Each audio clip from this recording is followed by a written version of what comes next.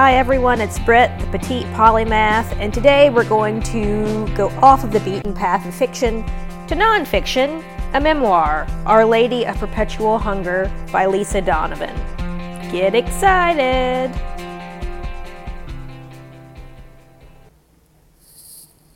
So, those of you who know, or I think I mentioned that I moved to Nashville. This is not my first rodeo here.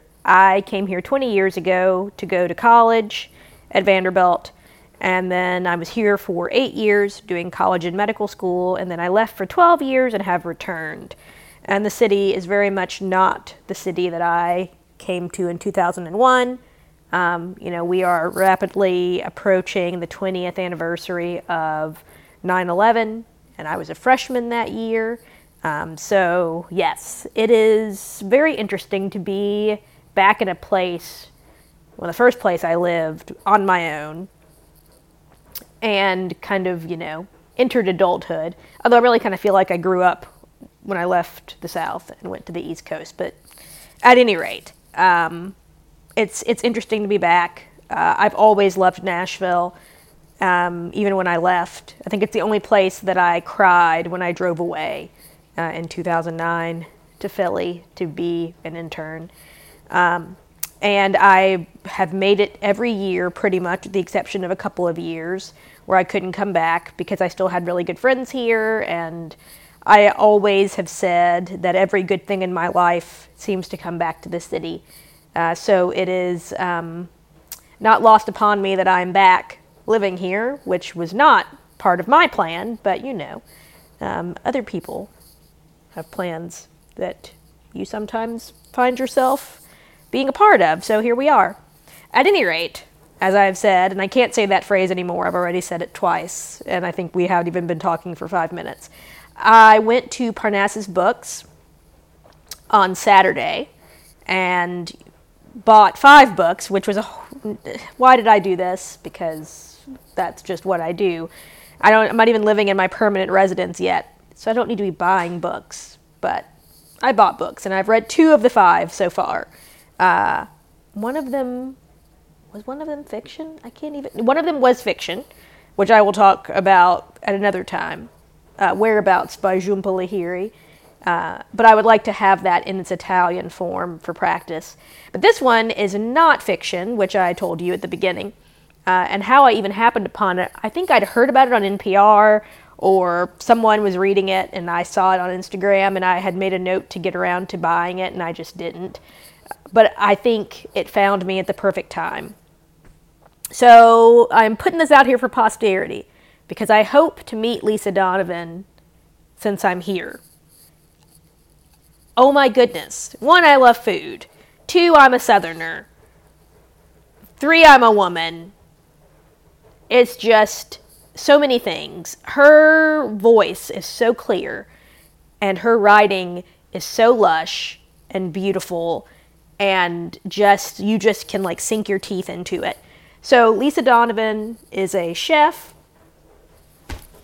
and she tells her story. A Southern woman who grew up kind of as a military brat, and then spent her, I think the beginning or the end of her adolescence in, I want to say Florida, Niceville, I think was the name of the town. Kind of down in the Gulf Coast. And, we're talking working class family. Father, Appalachian descent. Mother, half Mexican indigenous. Father, on her mother's side, from my hometown, Tupelo. The curious person in me is really intrigued by this, and I wonder what his surname was, because that town's small. And I just am curious. But that is kind of a bit of a place of shame for her and her brother for some time, and something that no one really talks about until she kind of gets older. And she just paints the picture of what it's like to honestly take the situations that come up in life, have the hope of something better, and really just kind of move with the curveballs of what life hands you and take responsibility for that and make something beautiful out of things that could have stopped most people. I didn't know a lot about her before. I'm a very avid, like chef's table watcher, and I keep up with restaurants. So the fact that she, kind of cut her teeth at Margot and City House were interesting to me because I went to Margot, what year was that? 2007, I believe, on a date for my birthday, my 25th birthday. It's the one time I went to Margot. I haven't been back, but I wanted to go back now that I'm back in the city, and I'm not a medical student, so I could afford to go to Margot and pay for it myself. The fact that she was a bartender slash, waited tables at Jackson's, which is a place that I went many times as a undergrad and medical student. I just feel like our lives were a little bit in proximity to each other just because, I don't ever forget a face. It's quite possible that I passed her at some point in those early 20-teens or 2000s. And so then for her to be pastry chef at Husk, Sean Brock's restaurant that he opened in Charleston, and then opened a location here in Nashville, which if I'm correct, he's no longer a part of. But I've happened upon Sean Brock because of Chef's Table and this idea of kind of rootedness in Southern cuisine. It's so timely. I'm so glad I read this book. I have so enjoyed it. It reminds me of High on the Hog in many ways too, because Lisa doesn't mince words. She leans into the inequities of the food business, if you will, and the misogyny and the racism that is there, the being taken advantage of because you're a woman, the very constant need to prove oneself, the idea that you should just be happy to be there, but that you aren't given what you're due, and that your value isn't something people see until you've walked out the door, really resonated with me. Maybe also because we're in a weird place right now, and I was just talking with someone about this. Healthcare reminds me of this with the kind of the food, restaurateur business. This idea of just being taken for granted and being at the mercy of suits who just want to make more money and could care less about a craft or care less about compassion or care less about people's well-being. They just want to line their pockets, and they will use you as much as they can, use you up, you're expendable, to be, chewed up and spit out whenever they're tired or whenever you've given up. And that idea that women often, and people of color, are taken advantage in this way, and then the things that they contribute are commodified and stolen from them. The idea of what is Southern cuisine. If you've watched High on the Hog, you know that, a lot of the cookbooks of the first ladies, these women didn't make anything. Their slaves were the ones that innovated and created. And then they had the audacity to take that intellectual property and not give any homage to the people who made it, but put their own name on it when they've done nothing. They contributed nothing. And the whitewashing of cuisine in America, the whitewashing of music in America, the erasure of people who have put blood and sweat and tears into things, it's just astounding.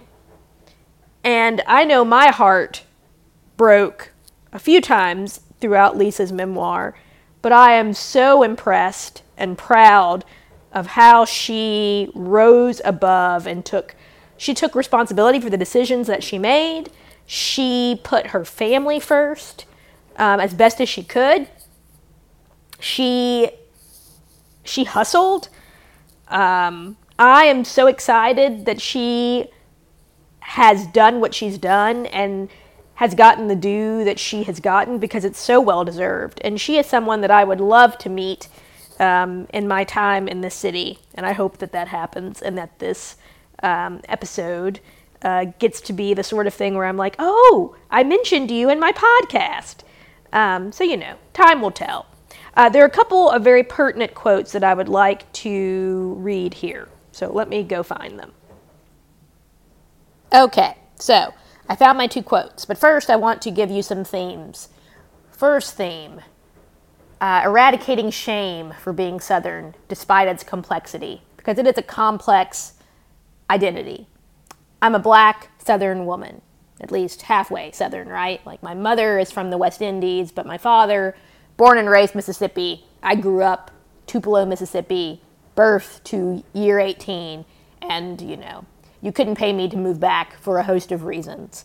But I'm also in Tennessee now, and I lived in Texas, and I lived in the Northeast for 12 years, but there is something about the South, despite its frustrations, that feels like home.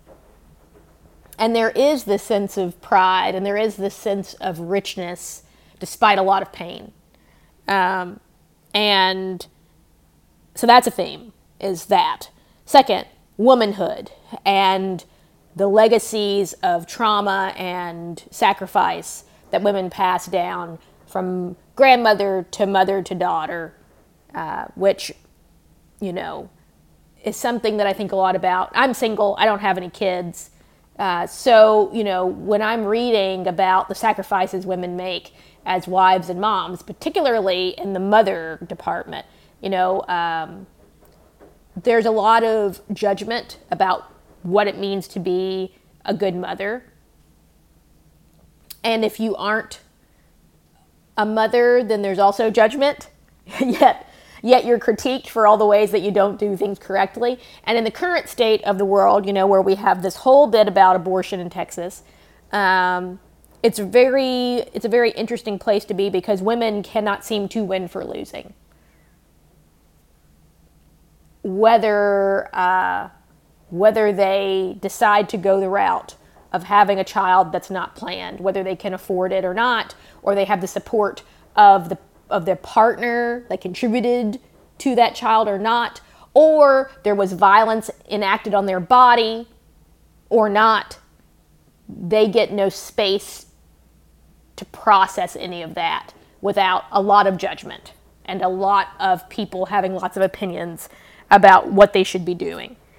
And I think that Donovan does a really, really good job of giving you a picture of what that looks like and all of the options that can be decided in a situation like that, of what to do with an unplanned pregnancy, of when you are called to make a very life-altering decision about your future and the future of your children, whether they are born or not, how to lean into that, and how those decisions are fraught with a lot of complexity as well, and how we could be better stewards of each other, supporting and upholding and looking out for each other when life, for lack of a better word, pummels some of us. So she's talking about being taken advantage of and how she tries to just kind of wait for her time, right? So I'm going to read a bit here.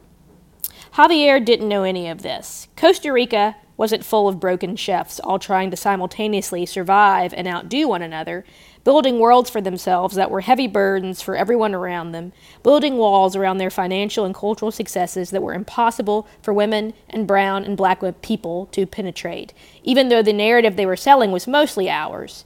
Costa Rica was not full of people pretending they were happy, opening restaurant after restaurant, each one more soulless than the last, to prove their value to their investors. There was no one trying to play out some rock god fantasy of immortality or running away from their demons, which probably all came in the form of insecurity and ego and greed, backed by restaurant groups, helmed by wealthy board members, all voting for you to make more money, to reach a steeper bottom line, to worry less about community unless it pays, less about quality unless it pays, less about hospitality unless it pays, and in all the ways, to worry less about the quality of life for your workers, heartbreakingly, unless it pays.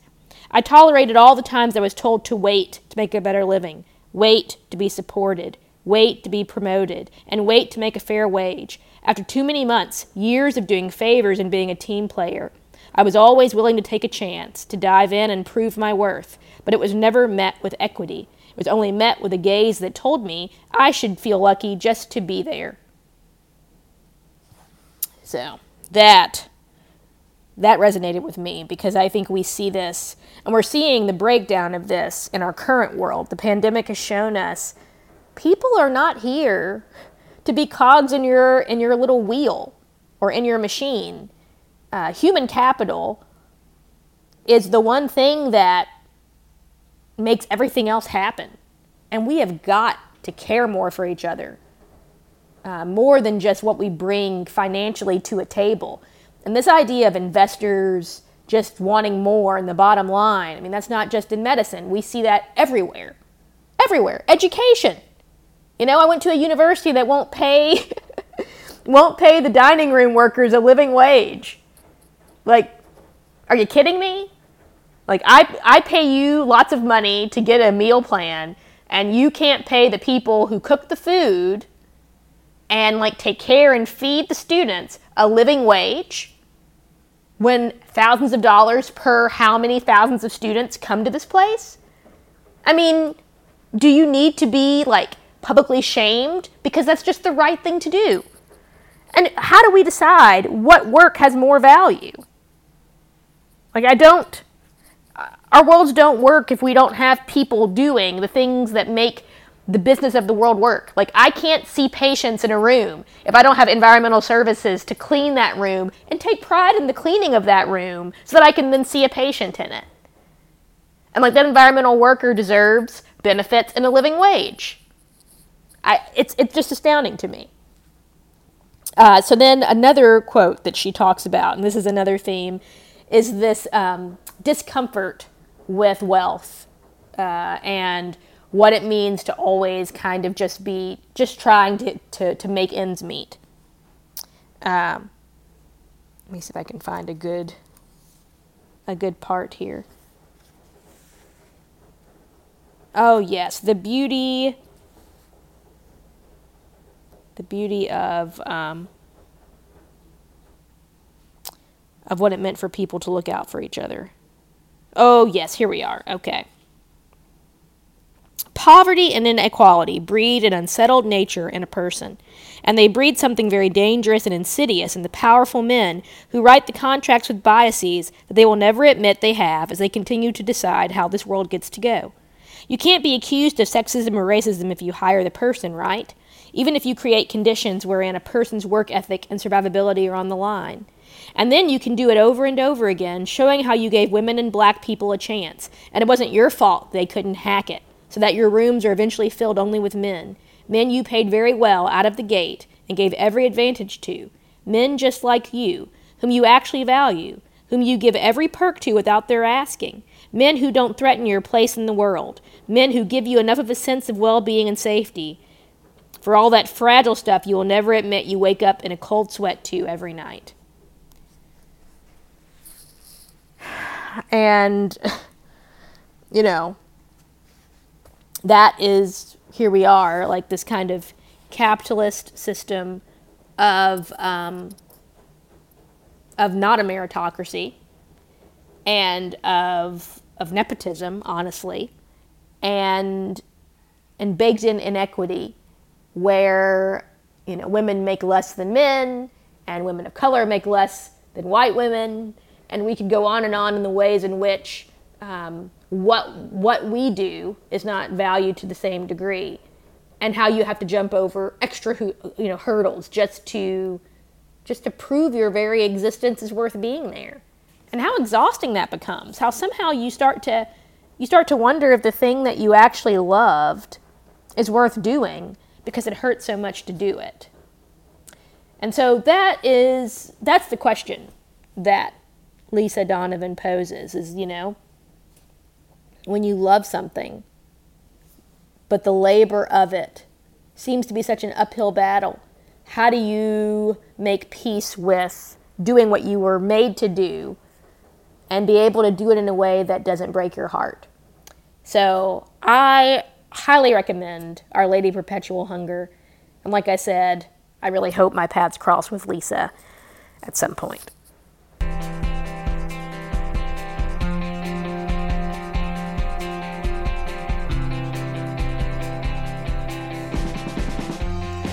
I hope you all have a great week. I don't have too much else I've been doing right now. I've just been nose to the grindstone. So that's it for this time. Be well, and this was Brip, the petite polymath. Y'all take care.